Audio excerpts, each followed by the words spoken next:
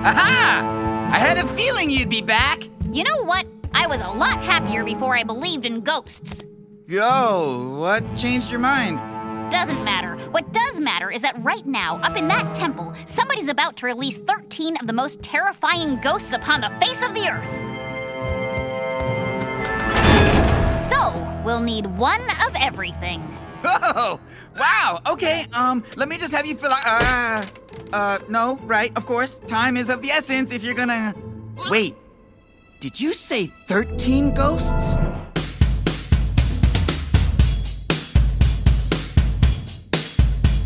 The gang's all here, they're on the case, and there's no ghost that they wouldn't face, 'cause they dig it,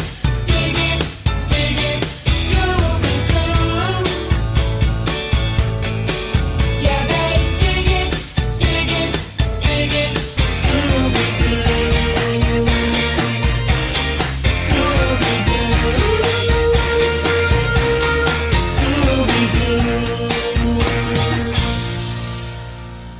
Hey gang, and welcome to an all-new episode of a podcast named Scooby-Doo Extra. Now, if you've caught one of my extra episodes previously, you know what they're all about. If this is your first time, a little background. Basically, the extra episodes are designed to run parallel to the podcast proper, podcast named Scooby-Doo. Podcast named Scooby-Doo is designed to, through interviews and conversation, basically create an oral history of the last 50 years of the Scooby-Doo franchise. What I wanted to do with the extra episodes is they're basically a bit of a sidestep in that they're more about added value content, which is why I called the show Extra. I think a lot of the releases in the last, decade or more of Scooby-Doo stuff has been somewhat lacking in commentaries and behind-the-scenes stuff and anything that would be considered added value content. So the extra episodes are designed to create that and put that out there for people like me, people like you. If you're listening to this, this is the kind of stuff that you are interested in. You want more, you want some behind the scenes stuff. It's not just 8 or 9 year olds watching this stuff anymore. It's a 50-year-old franchise. There's people who are interested. This is a character who's part of animation history. This is a cultural staple. Everybody's got Scooby-Doo in their life, love it or hate it. So this episode is actually going to be a little bit of a departure from what I usually do with the extra episodes, because the way I usually use it is to do the commentaries. Anybody who comes onto the show, I give them the opportunity to do a commentary over an episode or several, and have kind of a scene-specific conversation. This episode is an interview episode, kind of trying this out, kind of stretching what I can do with the extra episodes, but it seemed kind of thematically appropriate because the conversations that I'm having are sort of content-specific. We are talking specifically about Curse of the 13th Ghost, currently available as a digital download for purchase or rent, also on DVD. And I don't mind plugging this movie at all because I really enjoyed it and I think it's really fun. So if you haven't checked it out, buy it, rent it, check it out. There are worse ways that you could spend 80 minutes, is all I'm saying. But as I was saying, the conversations were content specific. I speak to the film's writer, Tim Sheridan.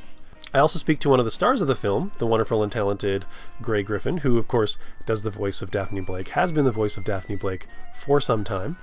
And the focus of the chat was this movie. So I thought, since we're not really doing a broad kind of deep dive overview like I do with so many other people, I was going to make it an extra episode. I also wanted to rush it out. I wanted to get it out as soon as possible because the film did come out on February 5th, which was a while ago. And I wanted to keep it sort of as current with the content. And I just recorded these interviews today. I'm editing and doing this today. It's kind of like a 24-hour marathon thing to get this out there. And I also thought, for my own kind of personal OCD logistical reasons, I've got that Jeff Parker interview, which is halfway through. I haven't released part 2 yet, and I didn't want to screw up my numbering. So, sue me. It is what it is. But by the way, if you haven't checked out the Jeff Parker interview, great interview. If you dig Johnny Quest, go check it out. If you dig Johnny Quest or the DC Hanna-Barbera comic books that DC has been publishing, go check it out. It's a great conversation. But back to this episode. Tim Sheridan, writer of Gourmet Ghost, writer of Curse of the 13 Ghost, Grey Griffin, voice of Daphne Blake. Two amazing talents, two amazing conversations. So thrilled they had the time to come on and chat with me. And I'm going to let you get to that conversation right away.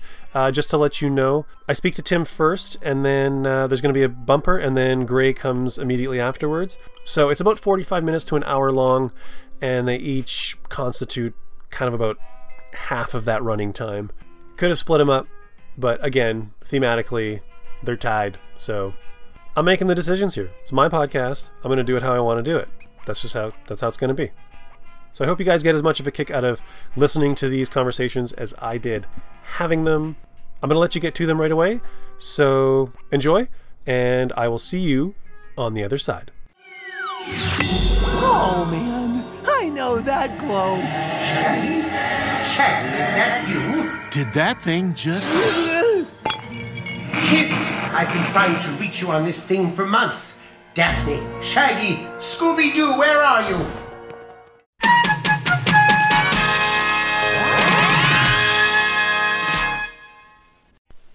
So I'm here talking to Tim Sheridan, who is the writer of Scooby-Doo and the Curse of the 13th Ghost. How you doing? Available right now on digital download and home video. Run out and get your copy if you haven't gotten one yet. Tim, welcome to the program. Well, thanks for having me, Mike. So something I ask pretty much everybody on the show, I start off with, what was your first contact with Scooby-Doo? Is this something you watched as a kid or something you came to later in life? Oh, it's so funny. It's such an interesting question. I can't imagine that anybody answers it differently. It's like Scooby-Doo has always been a part of my life. I mean, I was just always on TV. So I think my first... I was thinking the only people who would answer that question differently would be maybe Joe Ruby and Ken Spears. It's probably true. I know I watched Scooby-Doo, Where Are You? Before I ever saw 13 Ghosts of Scooby-Doo. So I'm sure it was Where Are You was my way in. And but when I was a kid, 13 Ghosts of Scooby-Doo was the new series that was coming on. I was very, very excited about it. We used to have the preview like on like a Friday night or something every TV season, where they would show you clips and they would promote the new cartoons that were coming on. Oh yeah, and they would have like hosts from another show. Yeah. And I remember seeing that was, I think, the first time I saw 13 Ghosts, the concept for 13 Ghosts of Scooby-Doo, and I mean, I was just hooked, absolutely hooked right away. I couldn't wait to watch. So, Curse of the 13th Ghost is your second kick at the cat, having previously written Gourmet Ghost. And I'm assuming that things went well enough with Gourmet Ghost that they invited you back right away to do the next one? I guess that's how it went. Did they come to you with it, or did you have to pitch it? No, they came to me. It was the idea. So Gourmet Ghost happened in a very strange, sort of fun way, which was I had been sort of kicking around Warner Brothers just for just a few months, really, and I'd written some episodes of a series called Justice League Action, and Jim Krieg was running that show with Alan Burnett, and I got to know those guys pretty well, and I guess, this is what I heard later on, I guess Jay Bastian, the executive, was talking to Alan Burnett about that they wanted to do a food TV-related Scooby-Doo movie, and Alan said, I don't watch food TV. I don't know anything about food TV celebrities or anything. He said, but Tim Sheridan was in my office yesterday, and he was talking about Food Network the whole time he was here. I bet you know some of that stuff. So I went and I met with Jay, and we started chatting about it, and we had a good meeting, and he said, you want to write this thing? I said, yeah, absolutely. So I guess, it went well enough that when Jay was putting together an idea for the next cycle of movies, and Jim Krieg was overseeing them as the co-producer, then Jim asked me if I had any interest in writing a sequel / sort of finale maybe to 13 Ghosts of Scooby-Doo. And I said, are you kidding me? Because I had just gotten to write a movie called Reign of the Supermen, DC movie. And that, Reign of the Supermen, were the first Superman comics I ever bought and read as a kid. And then right after that, they say, oh, do you want to write this 13 Ghosts thing? And I said, what is this magical wonderland I'm in, where I just get they hand me the keys to these incredible things, for a short time. And so, it was a very exciting thing, and I'm very happy that they called me. It's a dangerous place to be, because, where do you go from here now, right? Oh, I know. Well, there's plenty. Listen, I'm a child of the '80s. There's plenty of stuff still out there that's. In fact, I'm actually writing on a show right now that I never dreamed that I would get to work on, a property that I never dreamed I'd get to work on from the '80s, and it's incredible. It's an incredible time to work in animation. It really is. There's just a lot happening. So now you have this project, 13th Ghost, where you're going to bring some closure to this old series. What are you thinking as you sit down to write this? Especially knowing that, you were a fan, and if there's any pressure on this. It's funny. I think a lot of people have the idea that, you something like this. I think there are people out there who think that I walked into Warner Brothers one day and said, I want to do a 13 Ghosts sequel, and I've got this great idea, and here it is. And it's just almost never how it works. Warner Brothers, they have real ideas about Scooby-Doo and about everything they do, but they have really amazing people whose job it is to maintain that I want to say brand, because it's more than just a brand. It's this global phenomenon, this thing that's been, and so they have ideas about what they want to do, and they knew they wanted to do a 13 Ghosts thing, and Jim Krieg and Jay Bastian had kicked it around, I think, and they had some ideas about what we would do and what we wouldn't do, and then Jim and I sat down with another great writer friend of mine, Jeremy Adams, who a lot of people know from the Scooby Natural episode of Supernatural. We sat down and we kicked around and sort of broke the story and figured out sort of what this thing was going to be, and keeping the mandates that were in place from WB, and we came up with this story that I went off and wrote. Were you aware of the kind of grassroots interest? The so many people online have been talking, at least in the Scooby-Doo community, have been talking about, they never caught the 13th Ghost. Are they ever going to catch the 13th Ghost? I think they've been peppering Tom Ruegger with this question for the last decade. Okay, so the minute that they called me in, and I sat down, and they said, I remember, we were in Jay Bastian's office, and they said, we're going to do 13 Ghosts of Scooby-Doo, but we have to figure out a way in. Why would we be doing this thing now? And I was the nerd in the room who said, they never caught the 13th Ghost. And they said, what? I said, yeah, it was 13 episodes. They let them all go in the first one, and then they caught 12 after that. I mean, it's obviously, I know fans, there's a lot of questions about if they really caught 12 and how it works. I always went in thinking that the ghost ship was like one ghost, which had multiple ghosts within it, but that was kind of the idea. Or at least they encountered 12 ghosts, or 12 things from the chest of demons. Right. We also knew that, look, there's also the possibility that there were things that were happening off screen that we didn't know about. So it seemed like the right hook to go in. And then it was just something that I knew sort of intuitively. And I think that happily we discovered that, there were a lot of other fans like me out there who said, this never really felt like it got a resolution.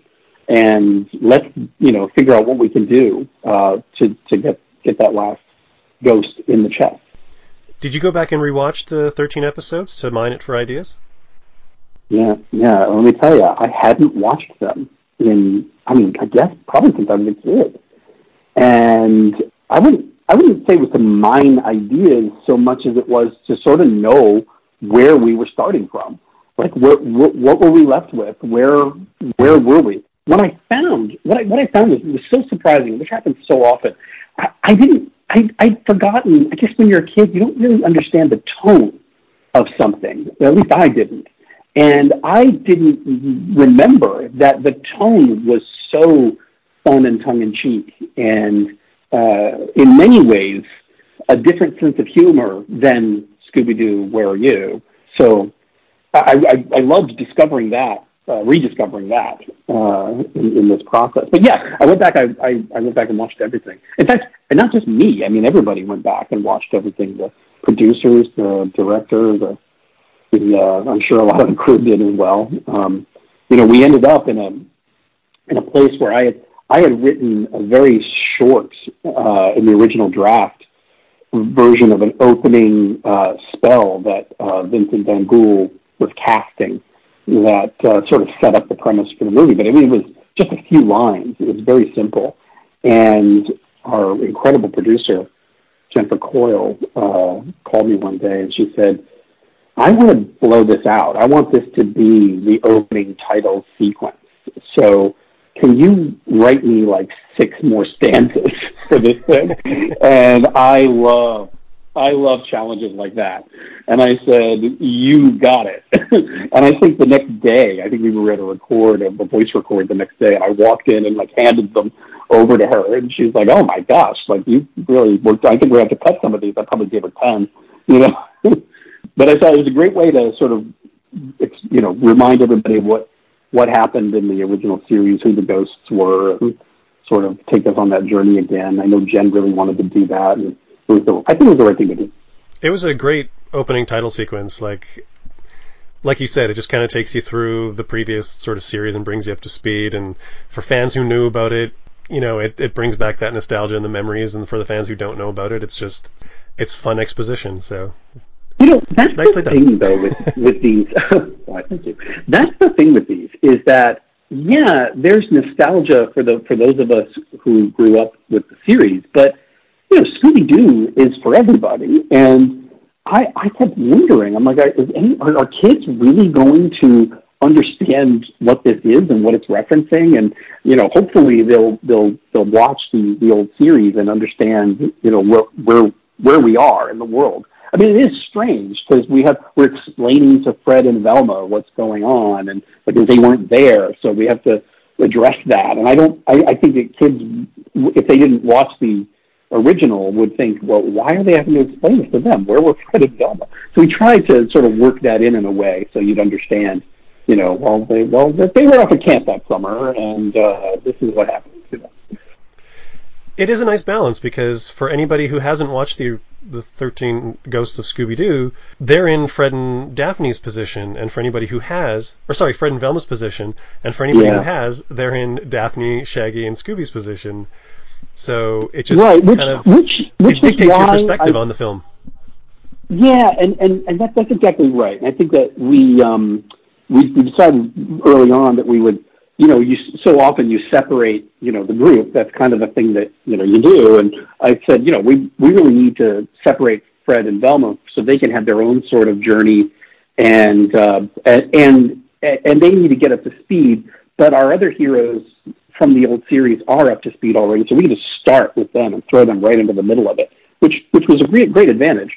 And it allowed us to bring in, what was originally going to be a fun surprise for the whole gang, that Fred and Velma encountered a character who turned out to be a character from the old series. But I think we spoiled it in the trailer for the movie. So it was supposed to be sort of a fun reveal. I think that was the way it was intended. But hey, we got to put everything in the trailer because.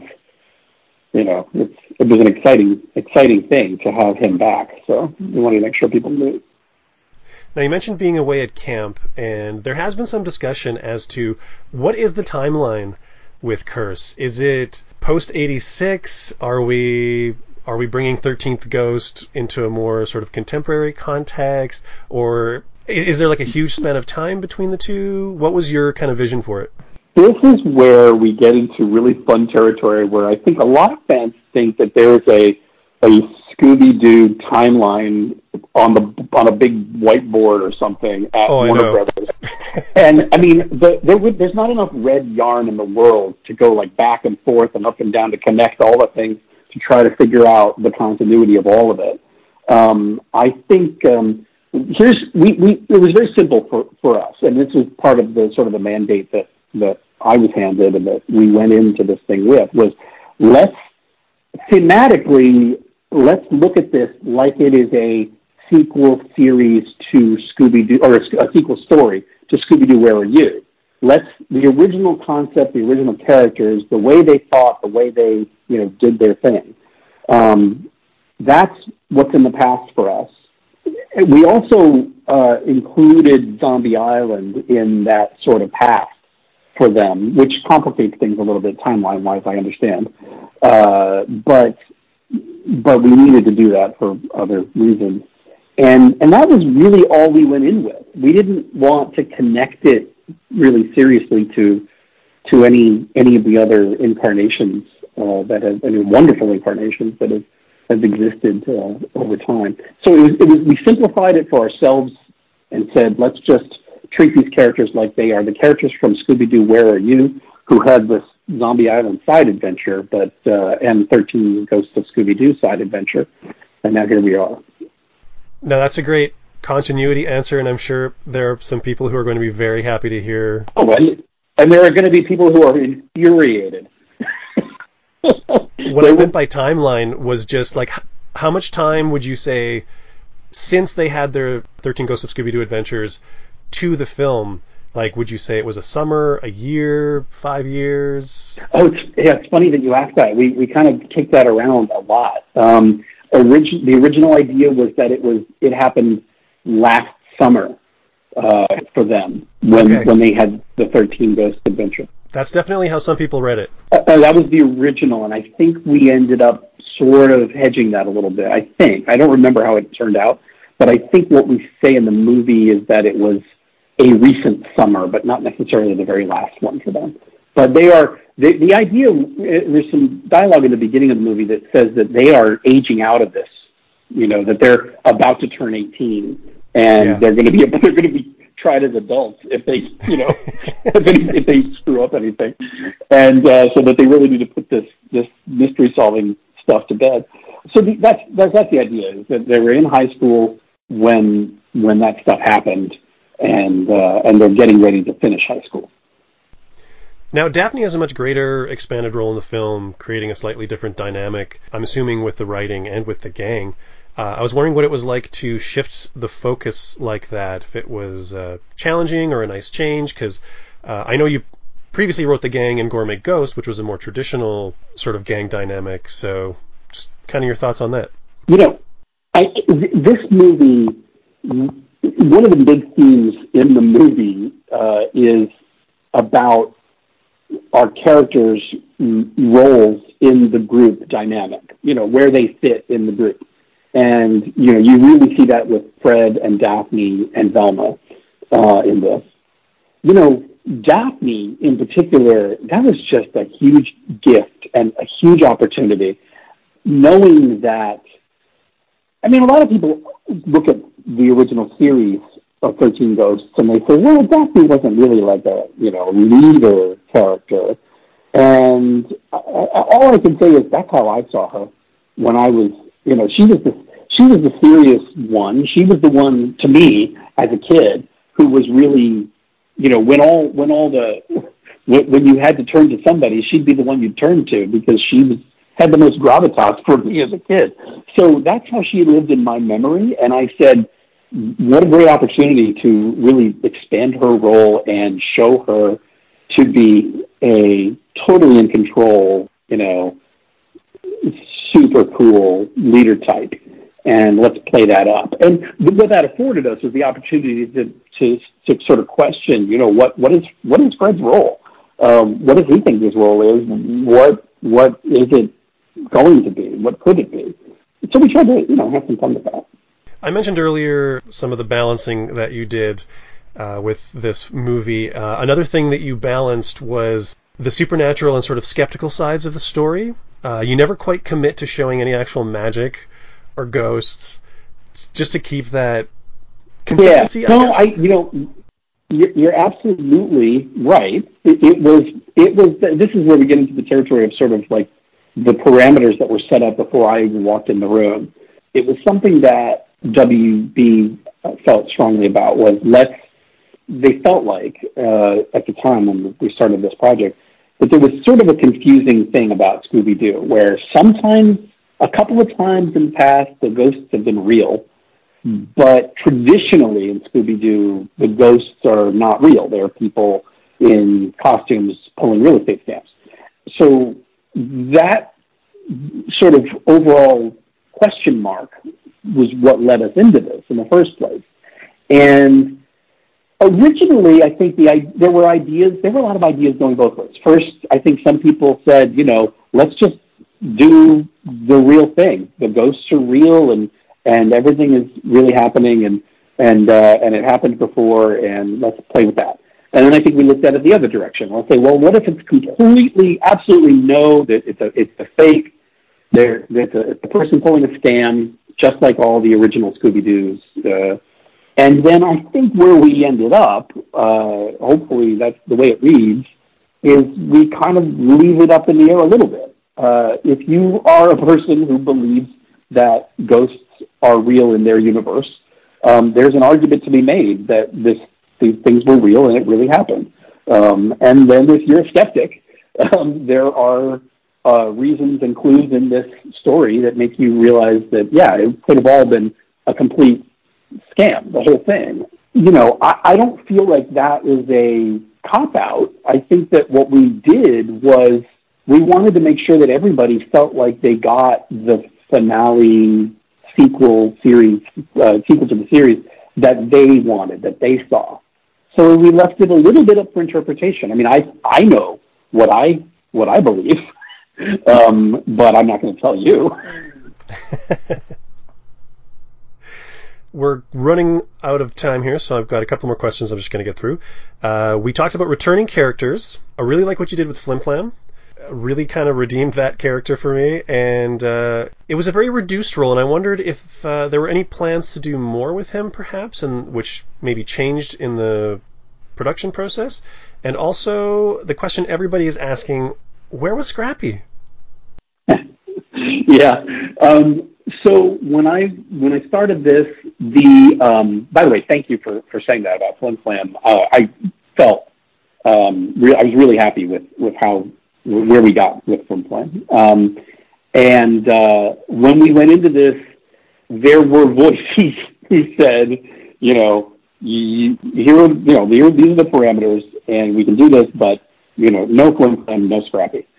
And I said, I had it. Well, you just have to kind of choose your battles. And I said, let's see what we can get through the writing process and see if I can make those characters work for this. Then we'll do it. And I just could not make Scrappy work with the story that I was telling, and with all the different. There's so many characters and so many things to do. And since that was something that they wanted to shy away from anyway, I left Scrappy, out of it. But I felt strongly like I could make Flim Flam. I could do something to redeem him and try to make him a little bit more of a compelling character that makes you want more, which I think is the genesis of your question. It's like, well, now we like this character now. Let's see more of him. And I think that's what I would have loved to have been able to do that for people with Scrappy. I don't think I was the guy to do it, but hopefully we'll get that in another movie. But Flim Flam, everything came together the right way for that character. I don't think he could have been a major player in the story. I think he needed to be on the fringe and then come in, swoop in at the end. And I think that we had, just the design was great. The actor was terrific. I mean, I looked at that record. I couldn't believe how good he was. It was a convergence of a lot of things that I think made me happier about that character than I had been when I was a kid. Well, it's nice to hear that there was an attempt made at Scrappy. That's something. Yeah, I mean, I know a lot of people are disappointed about Scrappy not being part of it. Scrappy often is not a part of these things, and I understand where people are coming from. Hopefully we're going to be able to figure out and have a Scrappy renaissance at some point. So what's next for Tim? More Scooby? Not on the horizon right now. I hope so. I'd love to do more, but I've been doing stuff for DC Comics movies, animated movies. So there's some sort of things that I've been cooking on with that stuff, and I'm also working on some things that are outside of the Warner Brothers animation world. But there's lots more things coming, and that's the great thing about animation is I've been working on things for a couple of years that nobody knows about yet. Yeah. that are about to come out. I wrote some episodes of a new series that's coming out next week. They haven't announced me as a writer on it, so I can't really talk about it yet. But you cook on these things, and then 2 years later, it's like, oh yeah, I did write for that thing. So lots more stuff coming. All right, well, that's time for us. Thanks so much, Tim, for taking the time to chat with us about Scooby-Doo Curse of the 13th Ghost, available right now on digital download and DVD. I'm not sure if it's available on Blu-ray. I haven't seen one. But DVD. Just DVD right now. Just DVD? Okay. So grab one if you haven't already, and thanks a lot, Tim. All right. You take care. You can really taste the demons. Spicy.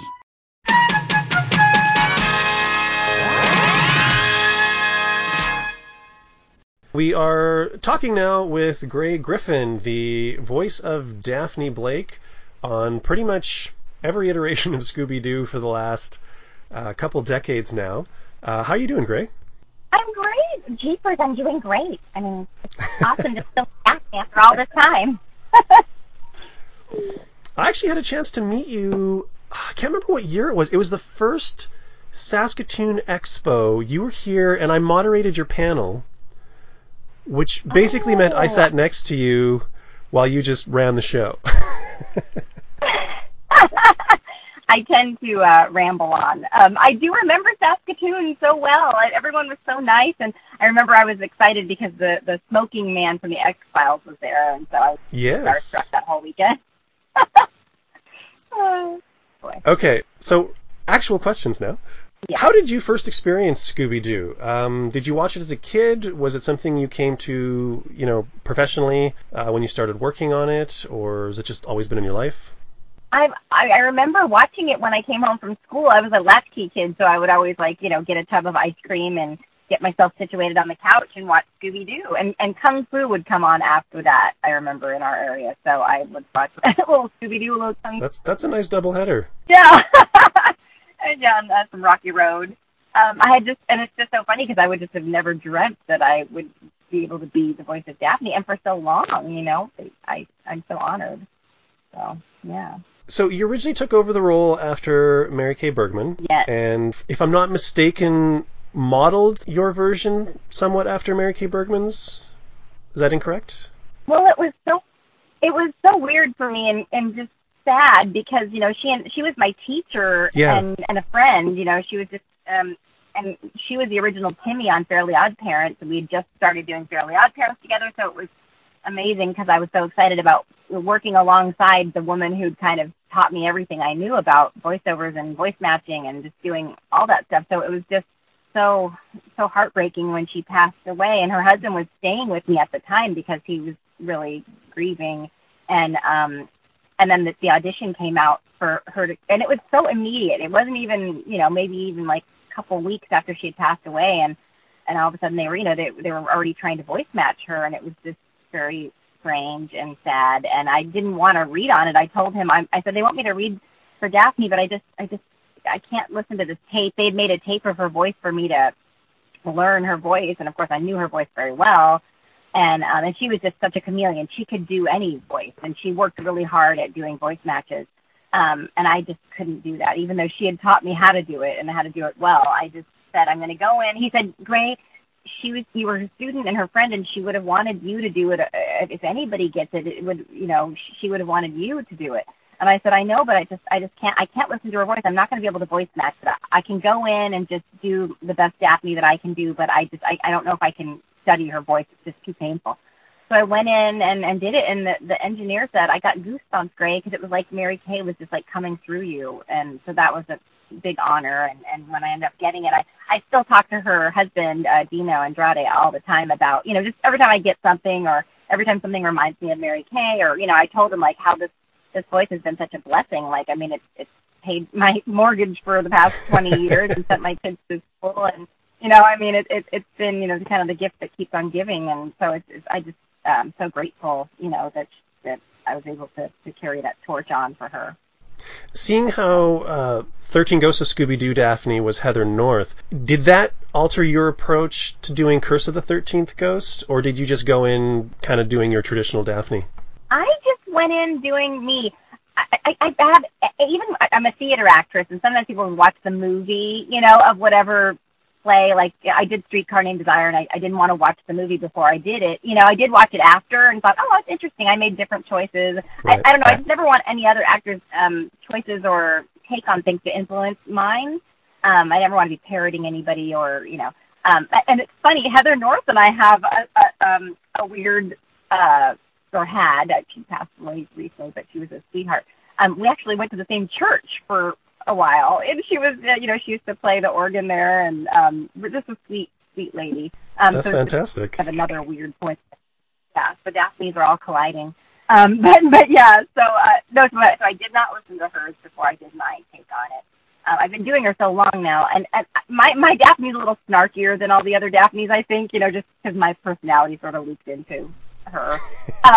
So I think people kind of expect that at this point. Daphne's not just a pretty, side piece anymore. She's got lots of opinions, and she's definitely a modern woman.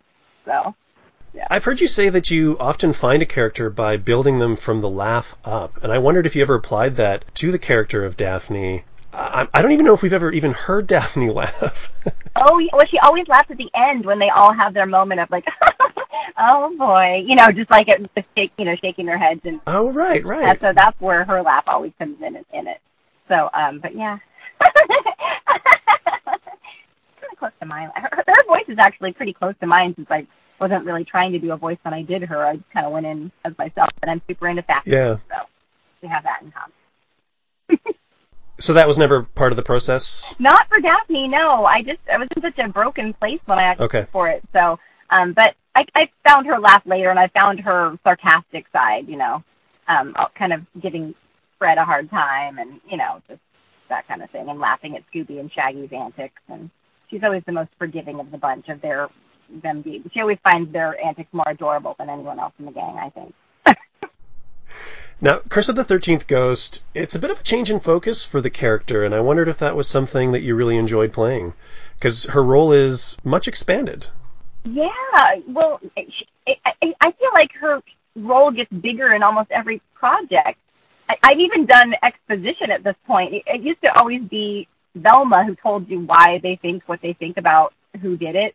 And I've actually, Daphne's gotten a chance to do that recently, and it's just such a nice departure for her and growth for her. And she's got a lot more to say, I think, in general, not just in this project, but I think, she's just getting a ton more opinions, and people are starting to see how smart she is. She's not just a fashion lady,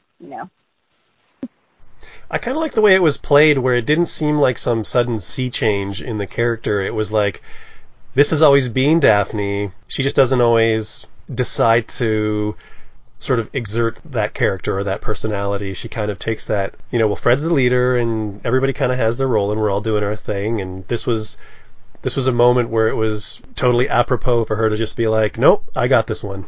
It was kind of seamless. I think she's been talking a little bit more every time, and she's always been a smart one. She just let Velma have the spotlight every now and again. Now, when you heard this was the next project on the slate, was there anything you were hoping to see, story or character-wise? I never think too much about like what the writers are going to come up with. I'm always really happy with the different little twists and turns that we all get to take. I like to be surprised by things, so I didn't have too many expectations, but I'm never disappointed with the places the writers take us. And what do you think of Daphne's new look in the film? She got to change her clothes finally, right? Clothes and hair, yeah. I guess when you're reading the script, you're not really... No! I remember seeing it at Comic-Con, but I can't remember how different it was. It is nice, especially she's always into fashion, but she wears the same thing all the time, and her hair is always the same. So it's like, how into fashion is she? It's kind of funny. Refreshing.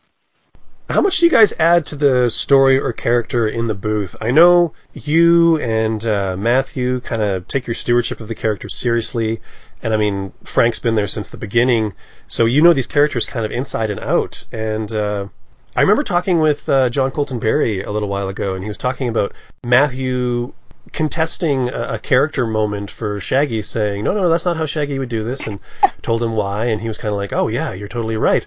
And they changed it kind of on the spot. And I wondered, how much do you guys add to it in the booth? Well, Matthew is a celebrity, and so he's allowed to say stuff like that. I'm just a voiceover. I just nod and smile and do whatever they tell me to do for scale plus 10. I'm just happy to still be on the show and not replaced by a celebrity yet. So I hardly ever pipe up with anything. I just do whatever the writers tell me, and I'm always happy. Usually I'm just like, oh, that's an interesting thing. Okay, that's kind of fun. I'm pretty game to do anything. So yeah. Having played so many iterations of the character over the last 20 years, how do you balance previous performance choices with different direction and kind of personal instincts whenever you tackle a new version of the character for a different show or one of the D2V movies? Basically, what you've done before, what people are telling you to do, and what you're feeling in your gut. Oh, gosh. I mostly just do what the director says. But I ad-lib sometimes funny things. I'm a comic. I do stand-up comedy, so I'm always trying to throw something funny in there if I can. So I do think I add some humor, because usually if I throw in a funny line or add some little extra thing, usually when Fred likes some girl or there's some cute girl around, that's helping us with our mystery in that episode, I usually throw out some snotty remark, and it usually makes it in. Or roll my eyes, or, some kind of catty little... You've worked with a number of cast members, including, of course, two of the originals, Frank and Casey. Is it strange to have actors cycle in and out, or is it refreshing to get new blood in from time to time, or is it just a complicated situation? It's so bittersweet, because Mindy Cohn and I were really close friends. I don't see her as much anymore, because now that she's not playing Velma anymore, and then of course I fell completely in love with Kate too when she started being Velma too. And I don't know, it's sad to see people go, but sometimes I fall in love with the new people too. I like people are great. Most people are pretty great, especially in voiceover. People are pretty down to earth and sweet. So I just try to kind of roll with the punches and keep in touch with people when they're no longer there.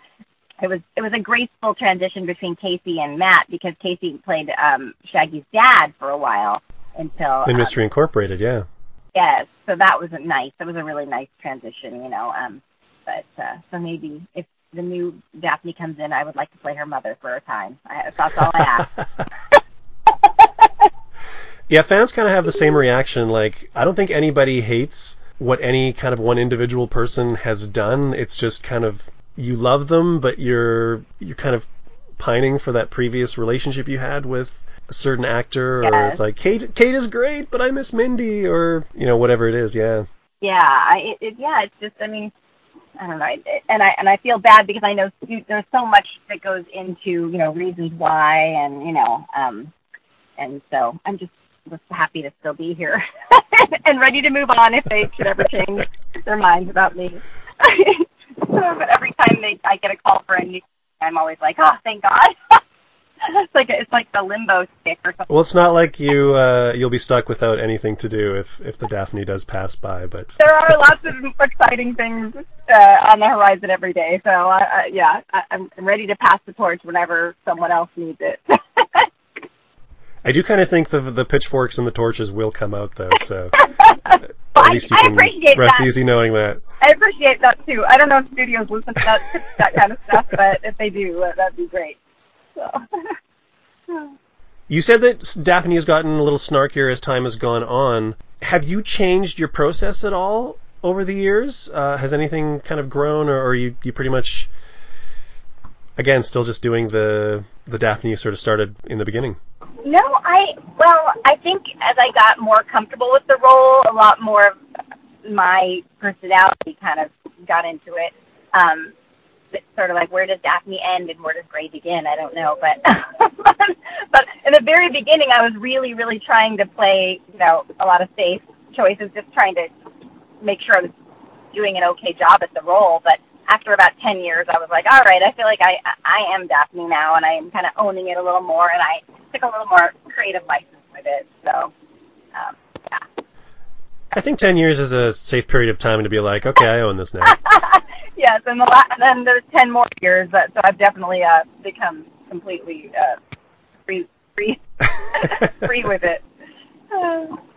So what's your favorite Daphne to play? I mean, there's been so many, from What's New to Mystery Incorporated to Be Cool, which I'm told the Be Cool Daphne was, again, talking to John Colton Berry, he said that Daphne was very much like Gray as a person, which I thought was really interesting. I don't know how to take that I have a beard or that I'm not. No, I have a soft spot for Mystery Incorporated. I just really loved that series. That was so fun. But I have to say, Be Cool Daphne was my favorite because she was such a weirdo, and I'm a weirdo at heart. So, it was just fun to see what Daphne are we going to get this time. And it was just really, really exciting, the different scripts. Every week I was just like, what's her shtick going to be? And it was just kind of refreshing to go from, being sort of one of the more boring members of the gang to the most interesting member of the gang. But, yeah. So, and it was funny, I feel the thing about that show that I feel is very unfortunate is that with that new look that they tried, I think it lost a lot of people before they even watched it or listened to the scripts, because those scripts were hilarious, and I think people were just so turned off by that sort of Family Guy look that they had done that people didn't give it a chance. And I told people, watch that show with your eyes closed. You will laugh hard. Yeah, we've talked about Be Cool a lot on the podcast over the last couple of years. I bet. No, people. Well, when I do signings and stuff, there's always people who come up and go, I didn't like the new look of that. It's just like every single time somebody has a comment about the look of it. And I said, yeah, but go back and watch it with your eyes closed, and it will make you laugh, I promise. When I heard that you had a comedy special that you were putting together, I was like, just like Daphne on Be Cool Scooby-Doo. I told you I am Daphne. It's like she's becoming me or I'm becoming her. I don't know what's going on, but. So our time's pretty much at an end here. So if there's anything you want to plug, feel free to throw it out. Yeah.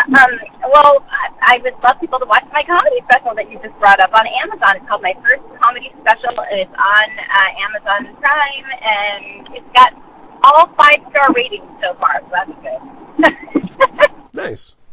And, of course, Curse of the 13th Ghost, Scooby-Doo, which is available on digital download and home video. Yes, absolutely.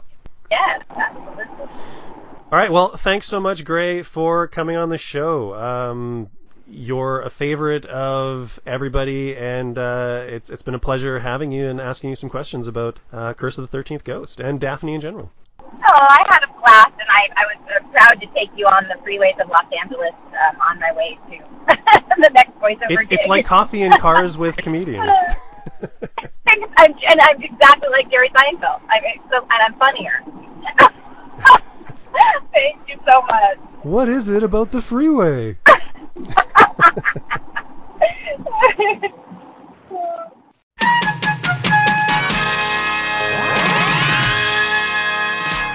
So there you go, gang. That concludes my conversation with Scooby-Doo and the Curse of the 13th Ghost screenwriter Tim Sheridan and star Greg Griffin. That was an absolute blast chatting with these guys. I hope you enjoyed it. I hope you're digging kind of the new expanded concept for APNSD Extra. I'm hoping to actually do this more. Bring in some people and talk just very content specific about stuff. It was also really great reconnecting with Gray. As I said at the beginning of the interview, I had moderated a panel for her at a convention, and it was a good time. And I actually, there's a convention story in there that I left out just because it wasn't relevant to the story, but maybe if I ever do a Patreon or just start posting outtakes or cutting room floor stuff, I'll put that out there. At the very least, I know I've got stuff in my back pocket if that ever happens. If you guys want to comment on this episode and what you thought of it, feel free to hit up the Facebook page for a podcast named Scooby-Doo, or check me out on Twitter at ScoobyDooCast. You can also send me an email at scoobypodcast@gmail.com. Always have to struggle to remember that one. I'm also on Instagram at a podcast named Scooby-Doo. And however you happen to be catching this episode, the podcast is also available on iHeartRadio and Stitcher. It gets posted to YouTube every time I put the show up. And if you download or stream off of iTunes while you're there, check out Scooby-Doo and the Curse of the 13th Ghost. But also while you're there, rate and review the podcast if you have a second.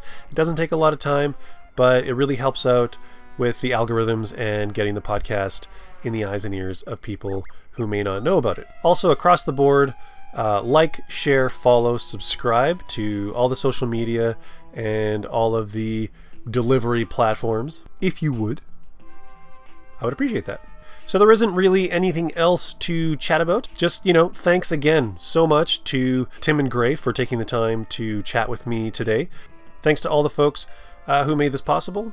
And just a heads up that coming up probably in the next week, I'm thinking, will be part 2 of my Jeff Parker interview. And we talk all about Future Quest and Johnny Quest and DC Hanna-Barbera and Funky Phantom and Captain Caveman. Captain Caveman's kind of a hot point right now. So be sure to check that when it comes out. And if I may channel my best Bemelman, that's all there is. There isn't any more. Thanks, you guys. Love you. Take care. And we'll see you next time on a podcast named Scooby-Doo.